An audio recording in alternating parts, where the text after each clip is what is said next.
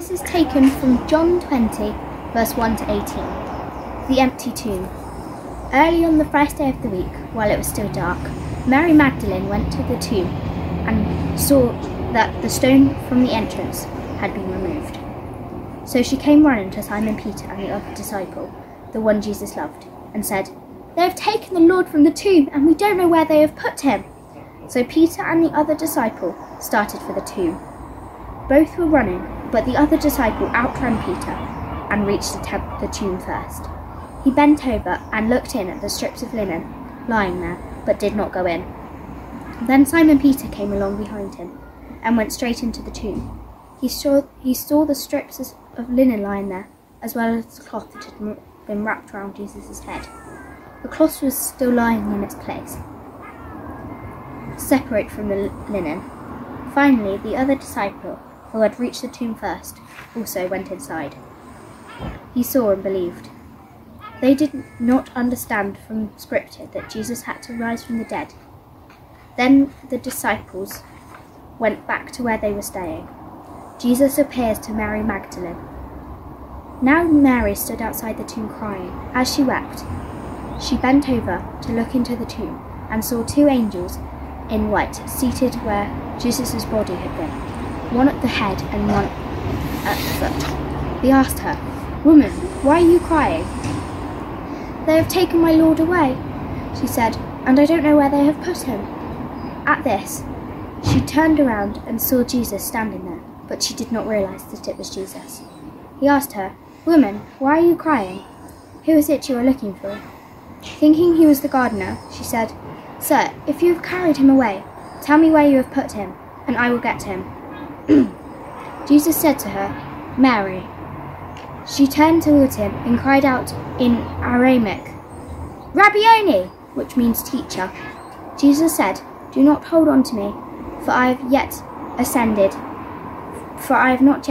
to the Father. Go instead to my brothers and tell them, I am ascending to my Father and your Father, to my God and your God." Mary Magdalene went to the disciples with the news. "I have seen the Lord," and she told them that he had said these things to her. We often hear the phrase, "seeing is believing," but can we always believe what we think we see? When you look at Nebiu Assefa's paintings, the eyes are what the viewer is drawn to. They direct us to the very moment in time that the artist is describing. In the painting entitled The Resurrection, Jesus appears to Mary as the risen Christ. But she thinks he's the local gardener, just pottering around at the break of dawn on that Sunday morning. Seeing is not quite believing for Mary. We can see in her eyes that she's questioning, confused, distracted. Grief is still so raw for her. Sometimes we need time and space to see and know the risen Lord Jesus, and it can be a gradual process, a long journey, with many unknowns before the dawn of that inner sight begins to break. On that first Easter morning, when she went to the tomb, Mary was unable to take in what, or rather who, she was seeing. This was a radically different kind of experience. Even when she saw Jesus with her own eyes, she did not know it was him. For Mary, it was hearing Jesus speak her name. That desolation turned to joy. Fear and foreboding turned to assurance and hope. She heard the love of Jesus in her heart. For travellers on the road to Emmaus, it was when Jesus broke that bread and gave thanks that their heart that were breaking turned to hearts that were filled with passion to go and share the news that Jesus really was alive. Later in John, we read that Jesus knew that Thomas needed to have the chance to touch the pierced hands before he could truly believe. Thomas wanted proof, and Jesus was there to give him that evidence. Jesus is alive, and faith tells us that it is a fact. But because we're utterly unique, he helps each of us to enter into our own truth in a different way.